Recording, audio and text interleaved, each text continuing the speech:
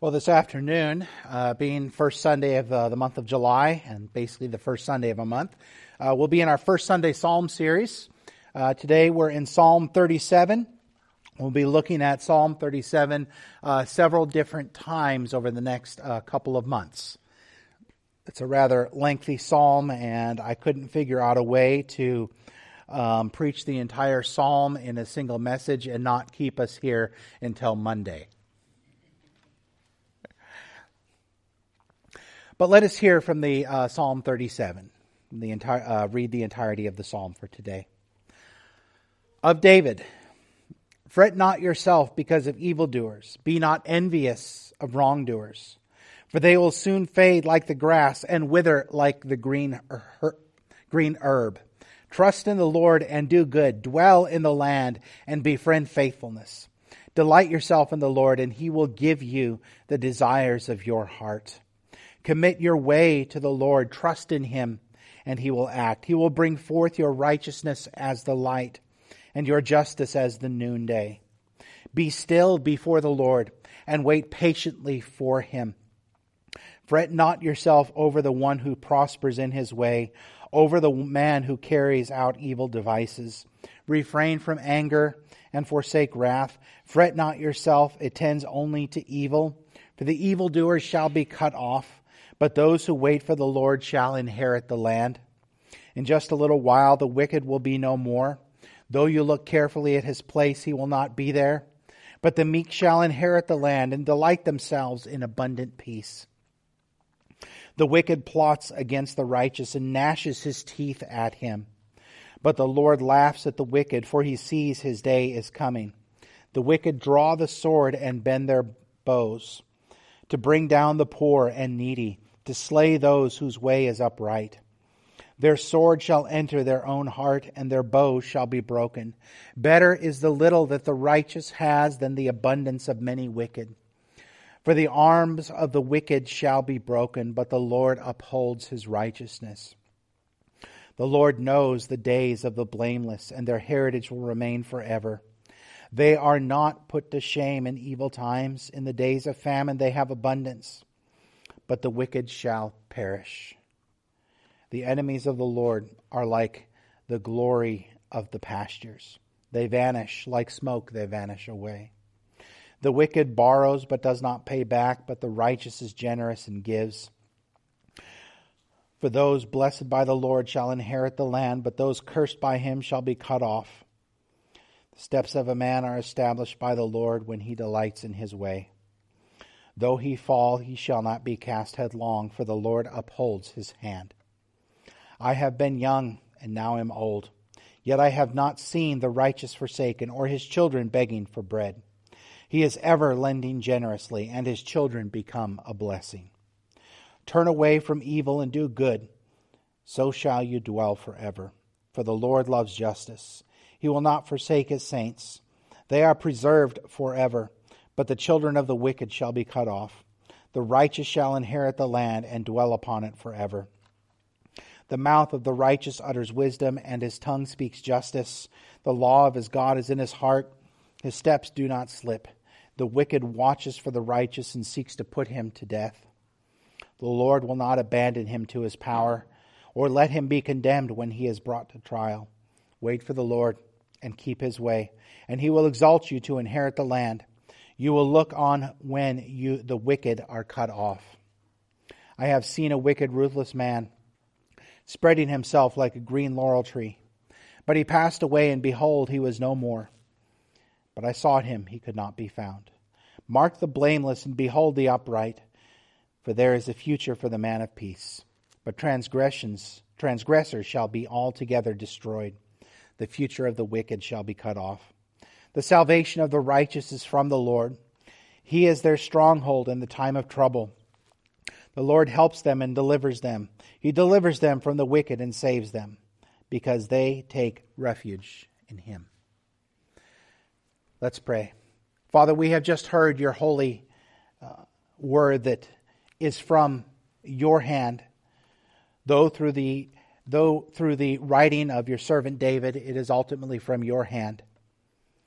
And help us to receive what we have read, not as simply the words of a man, but as your words, your voice, your truth. Help us, O Father, to receive it, to believe it. We pray, O Father, that your Spirit would rest upon us, that we might, by your Spirit, receive your word. We pray you might strengthen and increase our faith. We ask that you do the work in each of us according to your purposes. And may you guide the preacher, chain him to the truth that is your word, that he might freely declare your truth. Help him to be clear and accurate and understandable. And these things we pray in Jesus' name.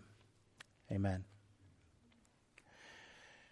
As we've been walking through the Psalter, the last few Psalms that we've looked at, we've seen them from the pen of David, of course under inspiration of the Holy Spirit, seeing cries of lament, yet moments of hope in light of different suffering and persecution at the hands of wicked men. Most likely, based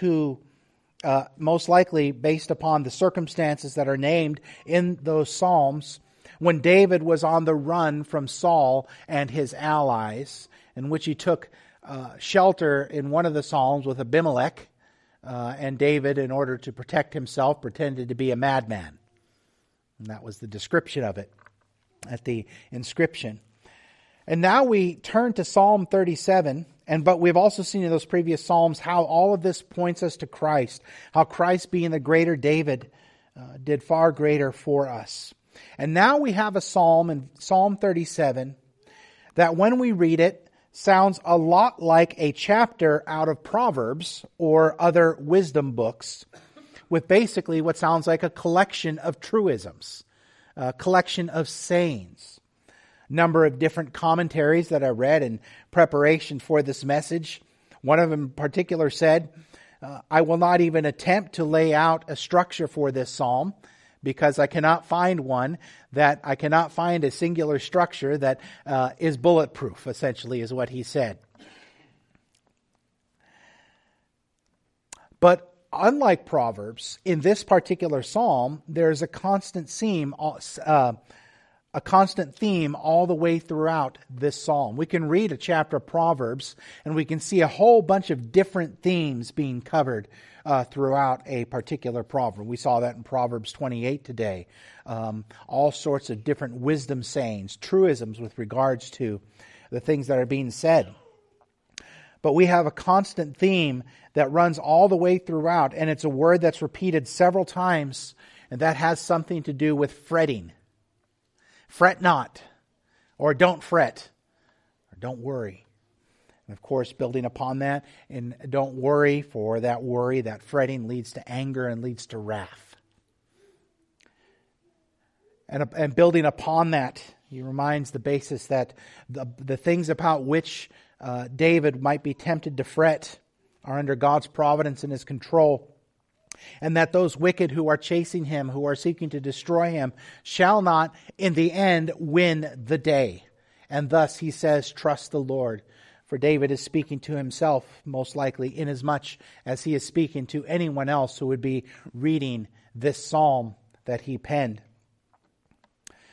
Consider even our Lord Jesus Christ being put upon the cross, seeing the people, the soldiers, for instance, taking his garments and mocking him and casting lots for those garments and seeing the wickedness. Did Jesus fret? No. And we're going to get to this a little bit later. But did he fret? No. In fact, he said, Father, forgive them, for they know not what they do.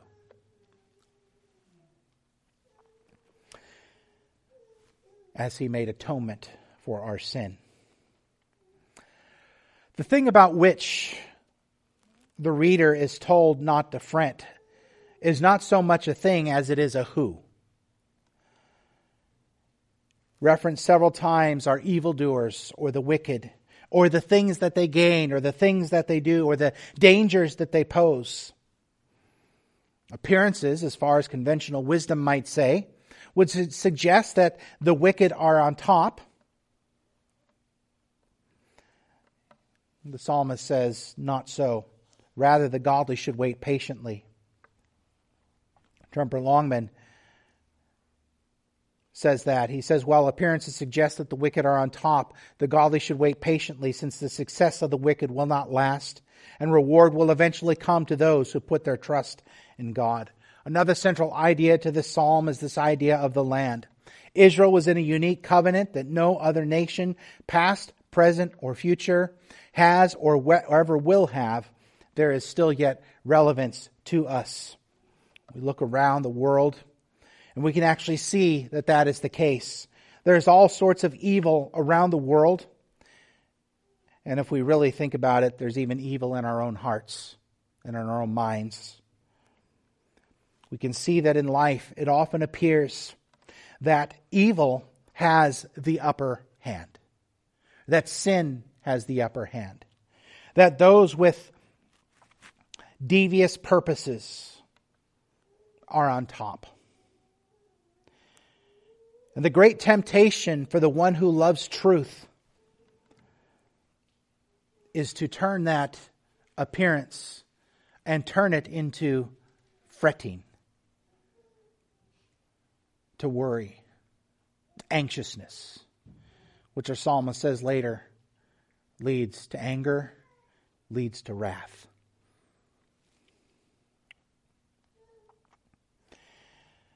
But he says, fret not because of evildoers. With a crescendo, that is, it's a musical term, and a crescendo is something when music kind of quiet, then it gradually gets louder. That's a crescendo. And with a crescendo of exhortations that climaxes in verse 7 with "Be still before the Lord," and as well as repeating the command to not fret. Again, with an exhortation in verse 8. And so today we'll be looking through verse 9 and 8 through 9, which seems to be a suitable breaking point. And the editors of the Psalms and our own hymnal and the responsive reading saw that as a suitable breaking point, as a point to move to where another idea in the theme seems to move. But first of all, we'll look at verses 1 through 7. In verses 1 through 7, that the climax of it is "Be still before the Lord." But building up to that, before he gets there, is he tells us in verse 1, immediately, "Fret not yourself because of evildoers. Be not envious because of wrongdoers."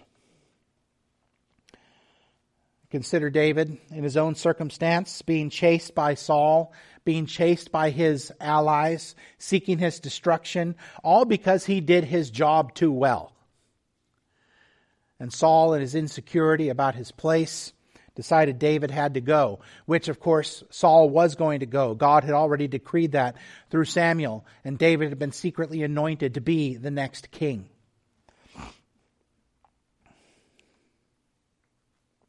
Or consider him when his own son, Absalom, betrayed him and sought to depose him and drove him out of Jerusalem. And he says of the wickedness around him, of that wickedness, he says, don't fret. But also with regards to the wickedness that is around, he seems to be speaking, at least in terms of the life of the nation of Israel, there being wickedness around in the land, dominating the land of the covenant nation of Israel. And we see a number of different types of those wickedness that are mentioned throughout this psalm. We can see that they plot against the righteous.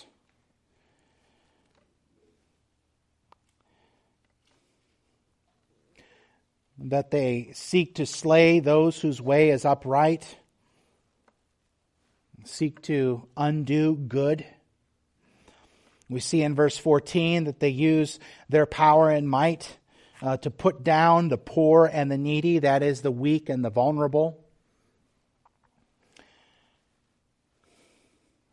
And remember when we looked at the 6th commandment in our series on the 10 Commandments, murderous impulses are not simply committing the act, but they are both seeking harm towards somebody, as well as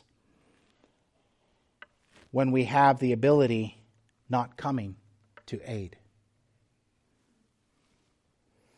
For the 6th commandment is one which says we must value life positively and negatively. That is to protect, to not take life, and positively to protect life.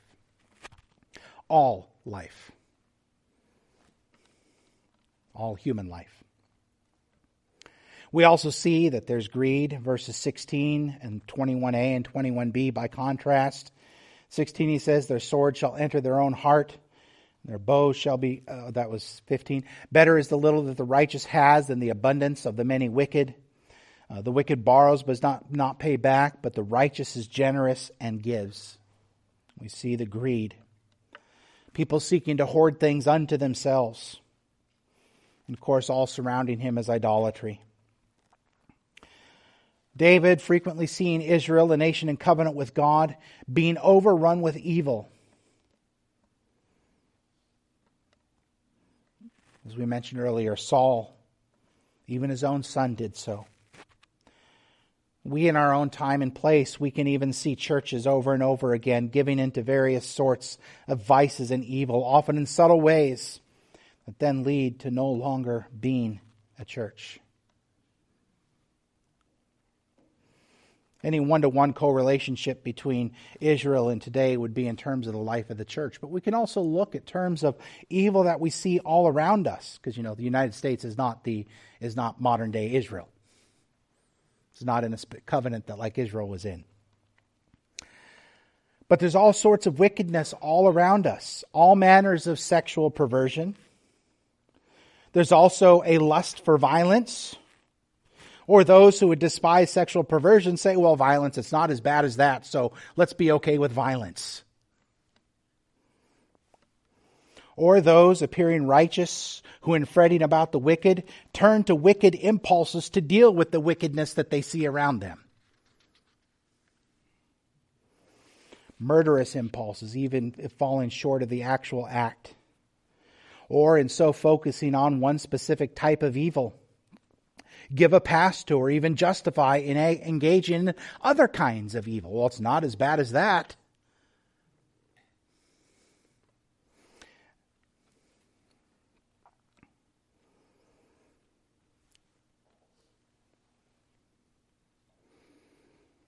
In reality, what we have in Psalm 37 is a taste of realism.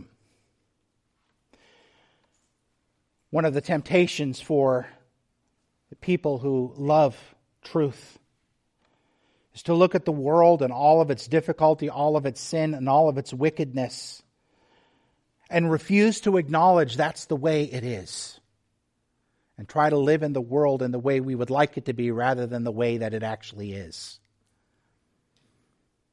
And this psalm is a dose of realism. There's a real world in which we live.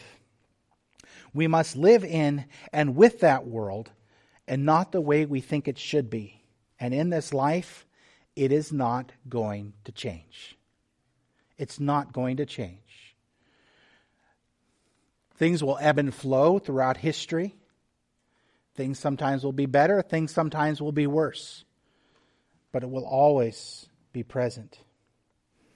We often look at our own history of our here being in our particular society, look at our own society's history, and long for a day when there was a righteous age. I have news for you, there never was a righteous age in the history of any human country. There never was. There have always been societal evils running through every country, including our own, that would make the prophets howl.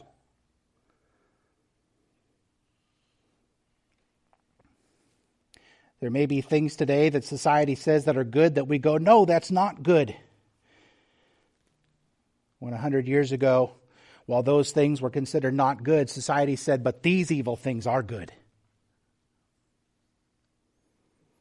That's always been the case, my brothers and sisters. Whether it be denying the image of God in people, bending the bow, crushing the poor and needy, or as I mentioned ago, all sorts of sexual perversions.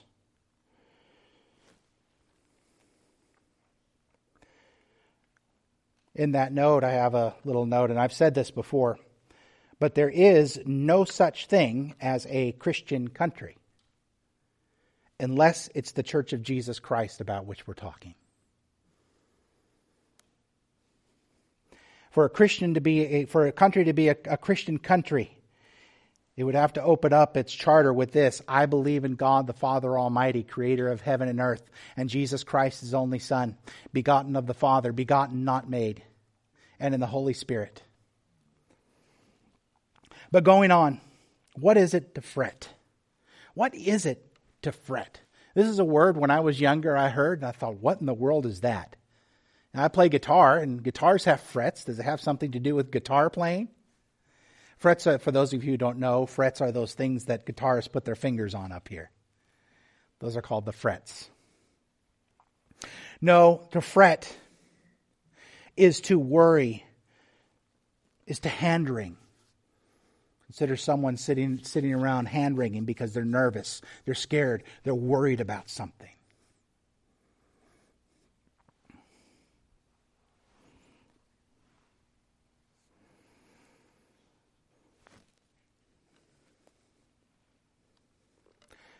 In fact, sometimes we just need to turn on our favorite evening cable news network and look at a talking head and see someone who, if he's not fretting, is trying to get people to fret.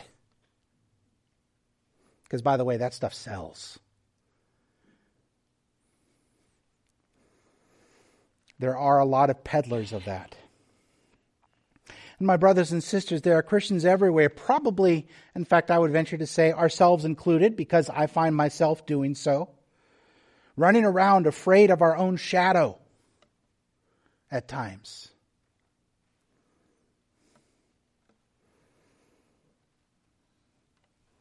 Running around scared and living life in fear that we might interact with the greed, the violence, or the sexual immorality.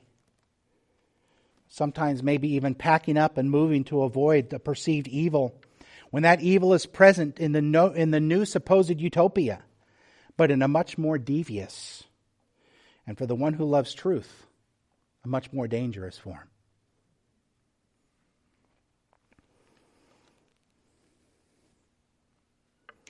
It's found in the form of worry and anxiety. We look at the evil around us and we go, oh no, everything's lost.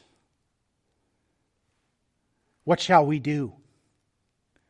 That, my friends, is fretting. That, my brothers and sisters, is the worry. Furthermore, and we're going to return to that idea because the psalmist returns to it. But furthermore, he also says, don't be envious of their apparent success. Oh, how often are we green with envy when someone that we don't think deserves to get something that we think we should have gets that thing? And we turn green with envy and go, that should have been me. Or that used to be us.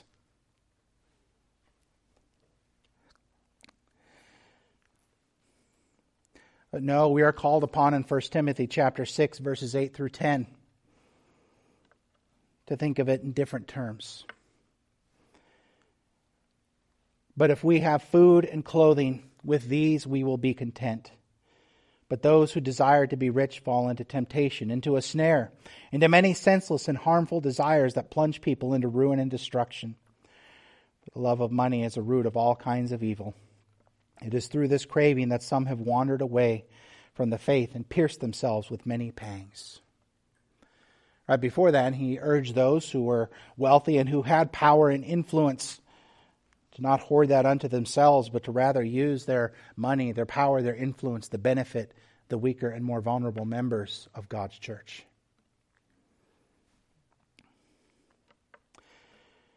The quest for influence, the quest for riches, the quest for power is a fool's errand. Not that if one attains riches, they are in an evil state, or that if one attains power, it is itself evil. But such things, as he says, the love of such things will lead to all kinds of evil. You see, the psalmist, as we see in a moment in verse 8, refrain from anger and forsake wrath. Fret not yourself, it tends only to evil. He's urging the reader that if you turn to fret, you are going to turn to the very things about which you are fretting.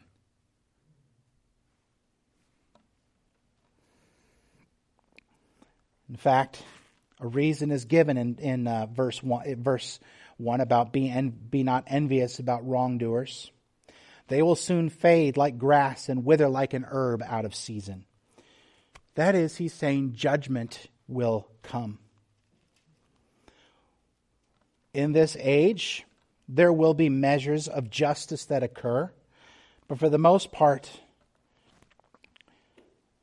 people get away with evil. People get away with evil in this age. But God in Christ has the final say. A few weeks ago, our guest preacher, he said, "Let them do so, for God shall judge." The next exhortation that he gives is to trust in the Lord and to do good. Trust in the Lord and do good. It's twofold. First of all, he says, trust in the Lord. This is the basis of Christian life, is trusting in the Lord. Trusting His goodness, trusting His kindness, trusting His care, trusting His work. To trust in the Lord is the first element of not fretting and living in fear, worry, and anxiety because of things. We read some things along those lines earlier today in the 28th proverb, the collection of proverbs known as the 28th chapter. And I thought those should have made it into my sermon, and I was briefly looking for them. I couldn't find them quick enough, so they didn't make it to my sermon. But we saw language very similar to that in the proverbs that we read today. To trust in the Lord is the first element of not fretting and living in fear, worry, and anxiety because of things. That is, the Lord, His goodness, His salvation, His Christ whom He sent for us needs to be bigger than all these things.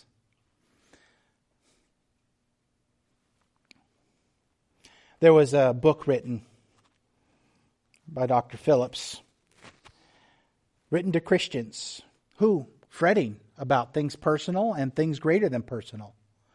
The title of the book was this: Your God is Too Small. Now, he's not addressing as an outsider. He's addressing as an insider, saying that when we find ourselves all fretting, concerned about all this stuff, God has become too small for us. God's saving power, God's righteousness, God's goodness to us has become too small.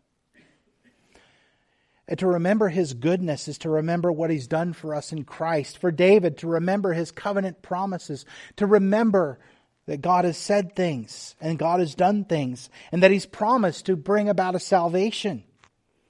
Remember we read in Hebrews, these endured even though they did not receive in their life the thing promised.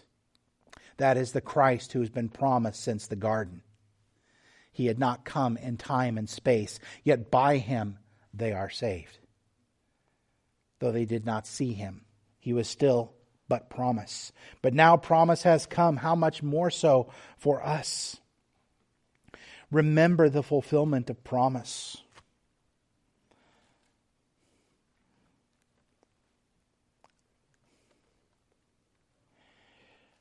Some of our fretting may be caused by the fact that we feel like we're out of control. And we are. Part of our design, or not our design, part of our makeup as fallen human beings is we are all a bunch of control freaks. There's a very powerful drug we're all addicted to. It's called the illusion of control. And we will go to great lengths to preserve the illusion that we're in control. Come up with fantastical ideas. When in reality, we're not in control. But there is someone who is in control. And it's not some mastermind, evil mastermind, or an evil cabal of masterminds. But the one who's in control is God. God is the one who is in control. He's always in control. Has He redeemed us in Christ Jesus? Yes. Has He not kept promise? He has kept promise. Will He keep promise? Yes. Has He not dealt with our own wickedness? Consider Jesus looking around Him at the wickedness all around Him, not fretting. And the wickedness He's looking at, we want to say, yeah, He was looking at their wickedness and choosing not to fret. No, He was looking at our wickedness and not fretting.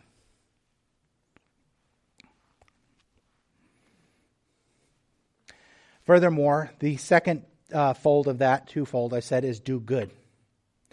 Instead of fretting about evil, do that which is good. We can spend our time fretting about evil, or we can do that which God has called us to. We can follow the age-old wisdom from the 19th century hymn, trust and obey. Trust the Lord, and from that trust, continue obeying what He has said. To be about His business. The picture of Christian life is one of who plods along, putting one foot in front of the other, walking forward. Consider a farmer. I like describing it this way. Consider a farmer, an old school farmer with a single row plow, being pulled by a horse or a donkey. And he's just plowing that row. And all around him is all sorts of stuff going on. The temptation for him could be to worry about those things and say, I'm going to go over there, I'm going to go over there, I'm going to go over there. How often are we like chickens with our heads cut off when we do that? The Christian life is that farmer just plowing along, finishing that row, doing the things that we have been told. Doesn't mean sometimes it's not complicated. Doesn't mean sometimes it's not difficult. Doesn't mean that sometimes we are presented with apparent dilemmas.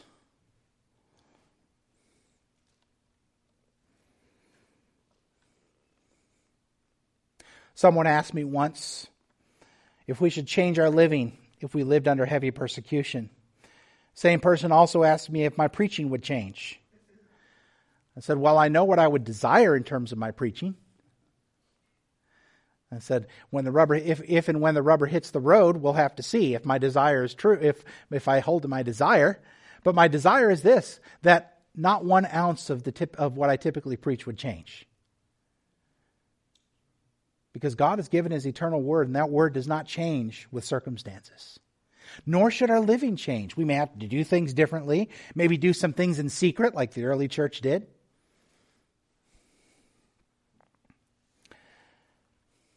Furthermore, to do good is to seek the good of those who may be seeking our own destruction. Romans chapter 12, verse 9. He says, bless those who persecute you, bless and do not curse them. One of the greatest blessings that we can do for those who may be seeking our destruction is to seek their redemption. To seek their redemption. There may be those whom we look at and say, kind of rather not have to call them brother or sister in Christ. But we ought to seek their redemption. Charles Spurgeon says this, if sinners be damned, at least let them leap over to hell. If sinners be damned, at least let them leap to hell over our dead bodies. And if they perish, let them perish with our arms wrapped about their knees, imploring them to stay. If hell must be filled, let it be filled in the teeth of our exertions, and let no one go unwarned and unprayed for. And to seek the good of our brothers and sisters in Christ. Galatians chapter 6, verse 10. So then, as we have opportunity, let us do good to everyone, especially to those who are of the household of faith.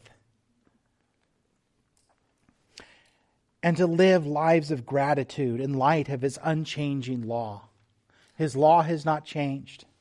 It's the third use of the law.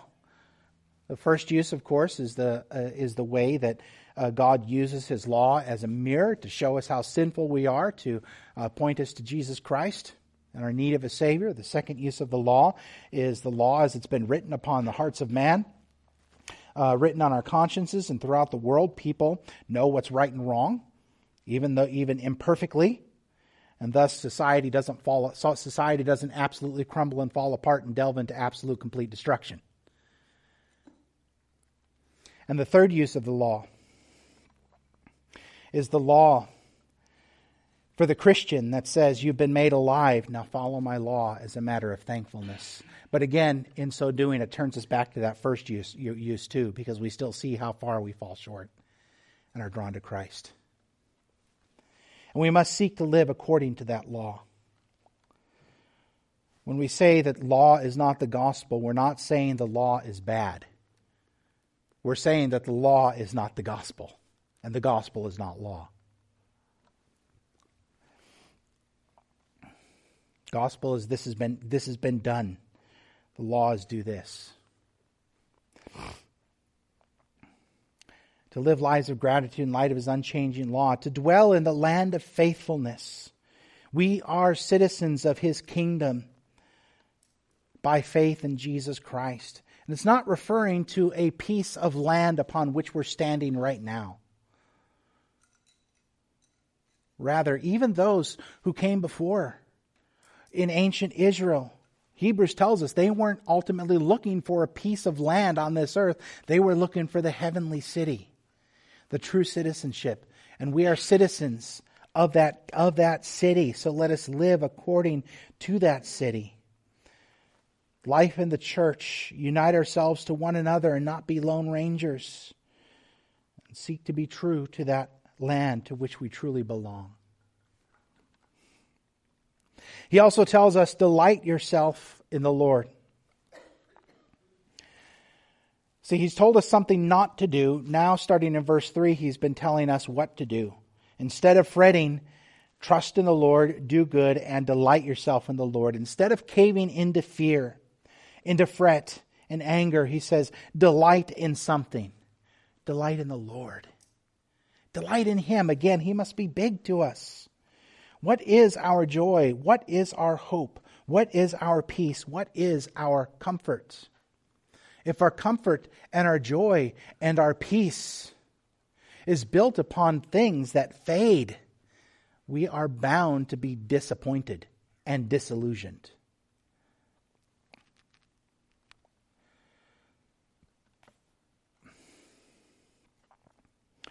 There are many good things that God has given us. He's given us family. He's given us spouses. He's given us children. He's given us friends. And while we must be true in our marriage and be faithful as parents to children, if we're our parents, faithful as friends to our friends and them to us, at any given moment, God could take them away. At any given moment. And what does He say? Delight yourself in the Lord.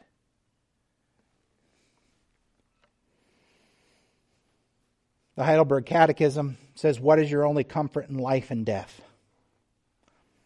It says that I am not my own, but belong body and soul in life and death to my faithful Savior, Jesus Christ. He has fully paid for all my sins with His precious blood. He has set me free from the tyranny of the devil. He also watches over me in such a way that not a hair can fall from my head without the will of my Father in heaven. In fact, all things must work together for my salvation.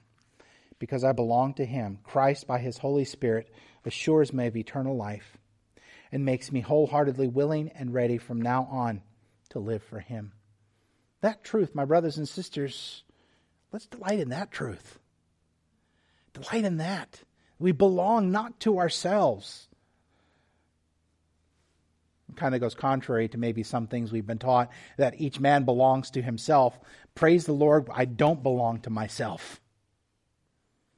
I belong to Jesus Christ.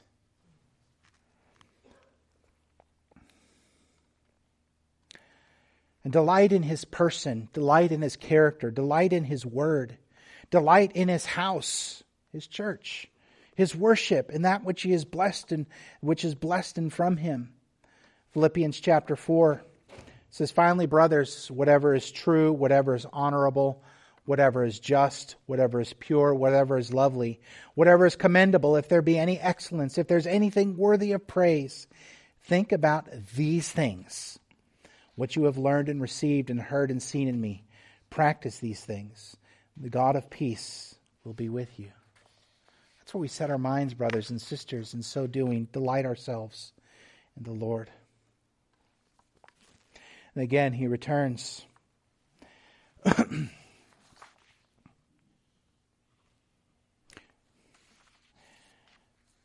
He then tells us to commit our way to the Lord.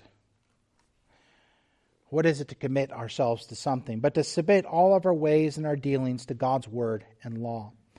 As a church, God's word and law never changes, and we must always submit ourselves in our life and our worship to what God has revealed. We don't get to be innovative in the sense that we don't get to define what it is to worship God. God has defined that for us. Furthermore, in our day-to-day lives and all aspects of our thinking, we must be Christian in all of our dealings. There are some things that are matters of wisdom, and even then we must have that wisdom directed by God's word. Two Christians may come up with different things based on their circumstances and such, with similar ideas, applying wisdom from God's word. But all things must be conducted in manners that glorify Christ. It's an expression of thankfulness to God. We do not get to pick and choose in what we commit to in what ways we commit to the Lord. We are not free to say, well, I'm going to just go with pragmatism over here. Pragmatism is, well, whatever works best is what I'm going to do. What works best might actually be an evil way to get there.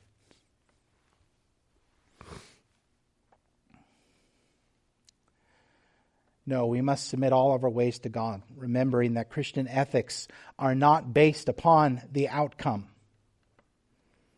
If it's right, it's right. If it's true, it's true. Outcomes do not determine the rightness of an action. God's word determines the rightness of an action.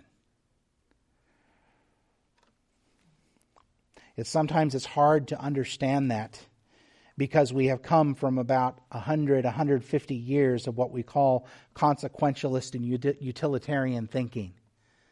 Consequentialism says that truth is found in the consequences or situation, that ethics can change with situations. Or utilitarianism says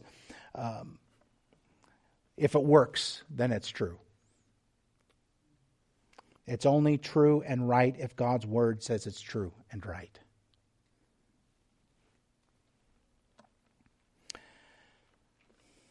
That also means allowing one another freedom in those matters, allowing other brothers and sisters in Christ freedom in those matters of which God has given us freedom.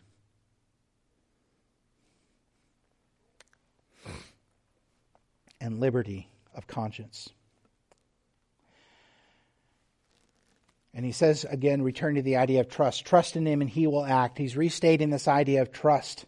And even when committing our way to the Lord seems to make no sense, we must trust him. John Gill says, he does whatever he has appointed and determined shall be, and whatever he has promised and whatever will be for his own glory and his people's good. That if he's appointed it and determined that it will be, it's going to be. For his glory and our good. And so we have every reason to commit our ways to him. He will bring forth our righteousness to the light. David was in this particular instances that he'd been dealing with regards to Saul blameless. He was not blameless in and of himself in terms of his standing before God, but in terms of the things of which he was accused, he was blameless. And God will vindicate. But on the grand scale, we do not have a single leg to stand on before God in and of ourselves, and do not stand blameless. And our righteousness will indeed come forth, but it won't be the righteousness we generated. It is Christ's righteousness counted to us. That is our plea. That is our hope. And the one who seeks to do right in Christ, who does right, even when it brings hardship, has done that which is honorable to God. 1 Peter chapter 4 says, "Beloved, do not be surprised at the fiery trial when it comes upon you to test you, as though something strange were happening to you. But rejoice insofar as you share in Christ's suffering, that you may also rejoice and be glad when his glory is revealed. If you are insulted for the name of Christ, you are blessed, because of the Spirit of glory, and God rests upon you. But let none of you suffer as a murderer or a thief or an evildoer or as a meddler." I'm going to talk about meddling a little bit. And same idea with bringing our justice to light, as we've spoken of. And then in verse 7, we turn to this climactic exhortation to be still. Instead of fretting, be still. And he repeats the command to fret, not fret, sorry. He says, be still. And again, do not fret over the one who prospers in his way, over the man who carries out evil devices. Trust in him. Psalm 46, verses 8 through 12. This is a favorite verse of a number of people. Favorite passage. "The Lord of hosts is with us. The God of Jacob is our fortress. Come, behold the works of the Lord, how he has brought desolations on the earth. He makes wars cease to the end of the earth. He breaks the bow and shatters the spear. He burns the chariots with fire. Be still and know that I am God. I will be exalted among the nations. I will be exalted in the earth. The Lord of hosts is with us. The God of Jacob is our fortress." Be still, he says, and know that I am God. And that's in the context of how he's going to render judgment. And so we can be still, because he will do right by his name, by his righteousness, by his standards. He will do right. He will do right by Christ's righteousness on our behalf. And to remember promise. So brothers and sisters, in climax of this series of exhortations, not fret. Let us trust. Let us delight. Let us commit our way to the Lord. And from all that, be still. He also says in that, when he continues this idea of being still in verses 8 and 9, he gives another exhortation as he shifts gears in verse 10 to focusing on some of the wicked acts as well as proverbial statements. And he says, refrain from anger and do not fret. Here we see him bringing it back to where, with the closing words of verse 8, fret not, but he gives some additions.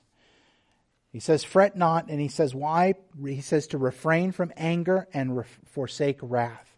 That is, think of this, in fretting about the actions of another, especially including if they might threaten us, but also simply because we're upset about those actions and those behaviors. One of the temptations that we might have is to turn anger and wrath on such a person or such a group of people. That is, don't do to them what they do to you, or don't do to them before they do to you. Rather, as Jesus said, it's do to them what you would have them do to you.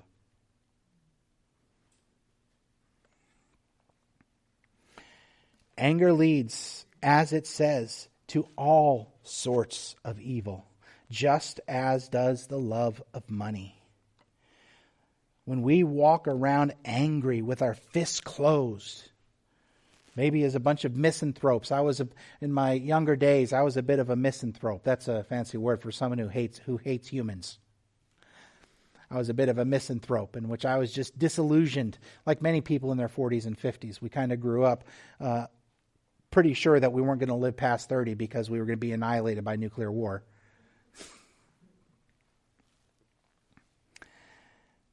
But the Lord turned me from that. Cynical and angry. But that leads to evil. Why is that so? As it's stated in verse 2, why is that we should not be angry?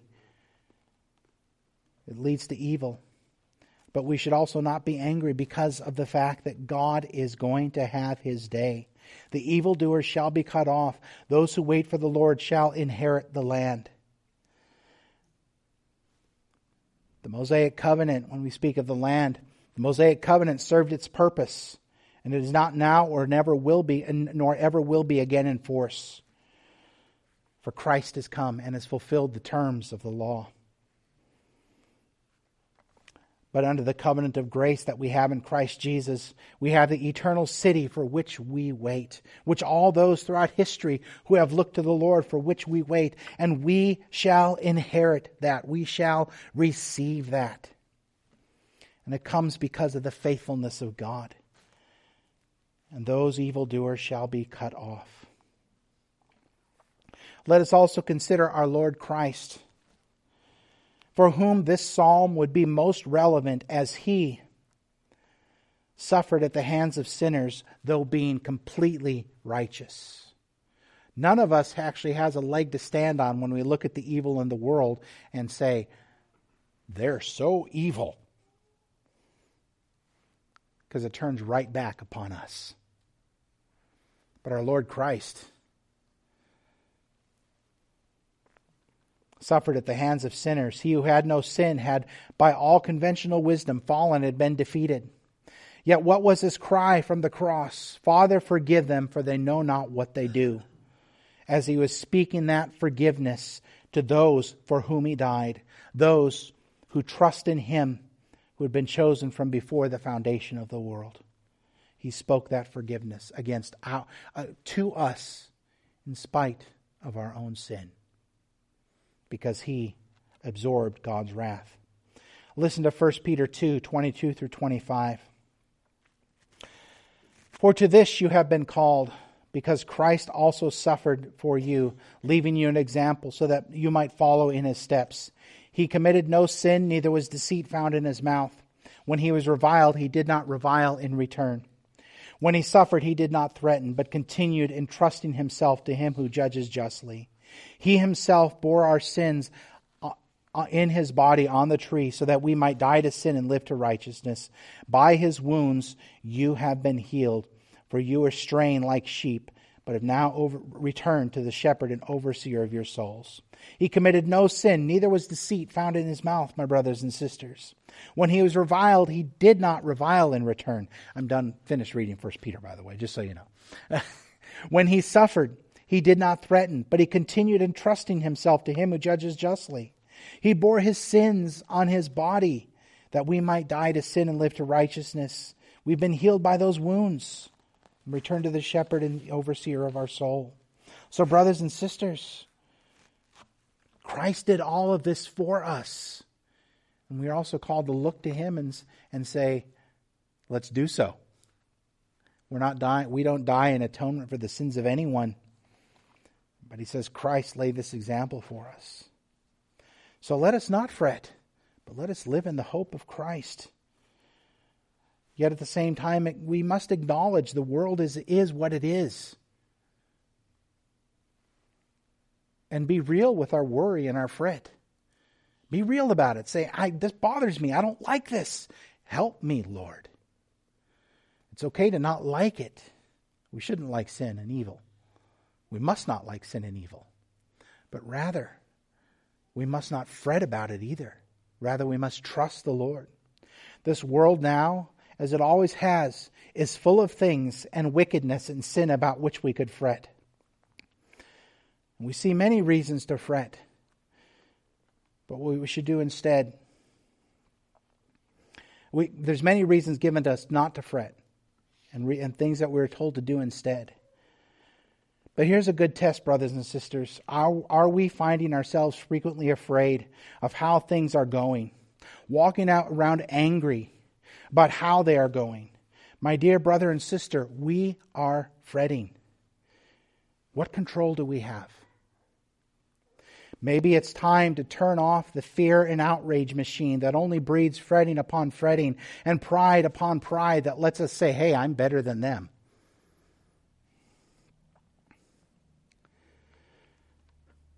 Maybe to turn off the meddling busybody talking heads on our, and I'm going to name a bunch, so don't be offended, on our Fox Newses, our Newsmaxes, our CNNs, our MSNBCs, our OANs, or the rags published by international cults that feed that fear and that anger and that fretting. Not to mention the self-appointed prophets and faux experts on YouTube, Rumble, Gab, Parler, Twitter, and whatever other bastions of and cesspools of fear and outrage that are there. Or the discernment, quote-unquote, discernment blogs. Various ones out there that specialize in working people up. Capstone Report, Wartburg Watch, Pulpit and Pen, Blog and Mablog. Often published by what I would call meddling busybodies who could use a dose of church discipline if they're even members of churches. They peddle hand-wringing, worry, fear, and outrage because that stuff sells. It sells. Let's not buy. Let's stop buying that stuff. Because it feeds our pride and sense of self-righteousness. Sometimes we might say, if only all that stuff and them could be dealt with, the world would be wonderful. My life would finally be wonderful. Do we hear how we're blaming other people for our problems? We're deceiving ourselves because guess what? We'd still be around.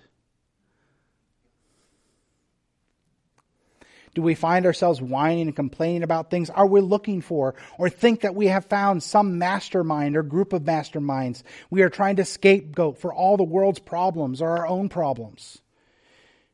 Brothers and sisters, we're fretting and are getting detached from the greatest reality that exists in the universe, God in Christ for us.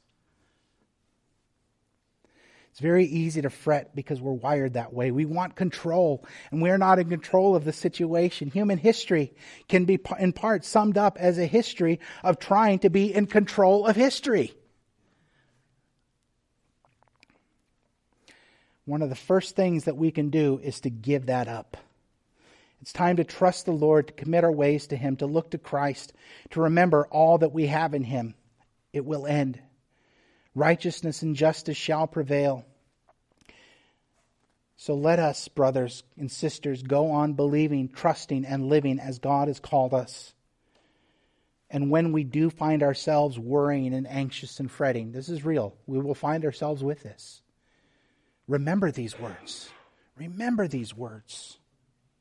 So then, brothers and sisters, let us not fret. If I didn't say it earlier, a little while ago, I was supposed to say in closing. Let us pray. Father, praise be unto you for your goodness, your care, your faithfulness.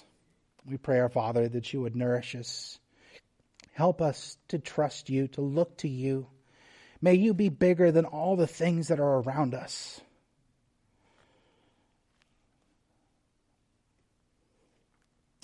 Help us that we may take our worry and anxiousness about wickedness around us.